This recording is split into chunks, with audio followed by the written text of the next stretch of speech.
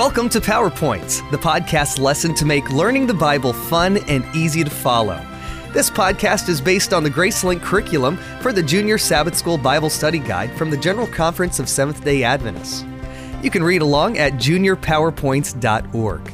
There, you can also download and subscribe to these podcasts under Resources or on iTunes.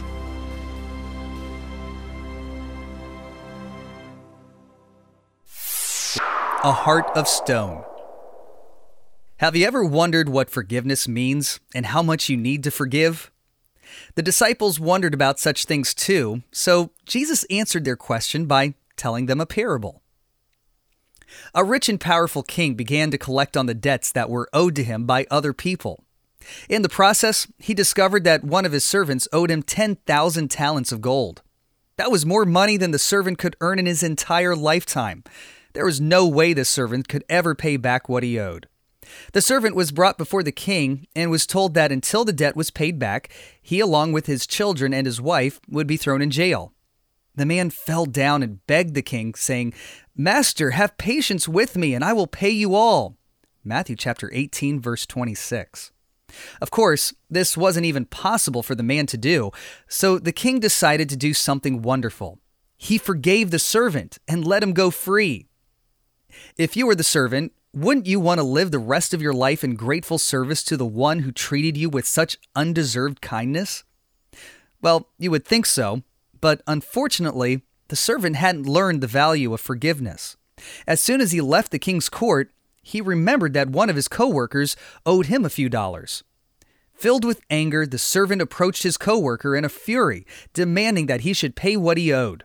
The co-worker fell to his knees, begging for mercy, and asked for time to repay his debt. But the servant would not listen. He had his co-worker thrown into jail until the debt could be paid. When the king heard about this, he could hardly believe his ears. How could someone who had been forgiven so much not have mercy on someone who owed him so little? The king took that ungrateful servant and threw him in jail till he should pay all that he owed. The story reminds us that if we desire God's forgiveness, we too need to forgive those who have wronged us. See Matthew chapter 18, verse 35. Do you know that, like the servant in the story, each of us owes a debt that we can never pay back? Everyone has sinned by doing things that hurt people's feelings and ultimately hurt God. Lying, being unkind, or gossiping are only a few of the hurtful things that bring sorrow to others and to Jesus. The Bible says that the penalty, or cost, for sin is death. But Jesus came to pay the debt of your sins and mine. By dying on the cross, he paid our debt in full. Now we can enjoy the free gift of salvation that God offers us. We can live with Jesus forever. But how can we forgive someone who has really wronged us? Yes, it's true that we are human, and sometimes things may seem hard for us to do. However, God promises to give us a tender heart we need to really forgive others.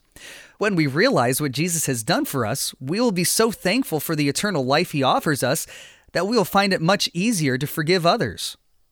Peter, one of the disciples, asked Jesus how many times we should forgive someone.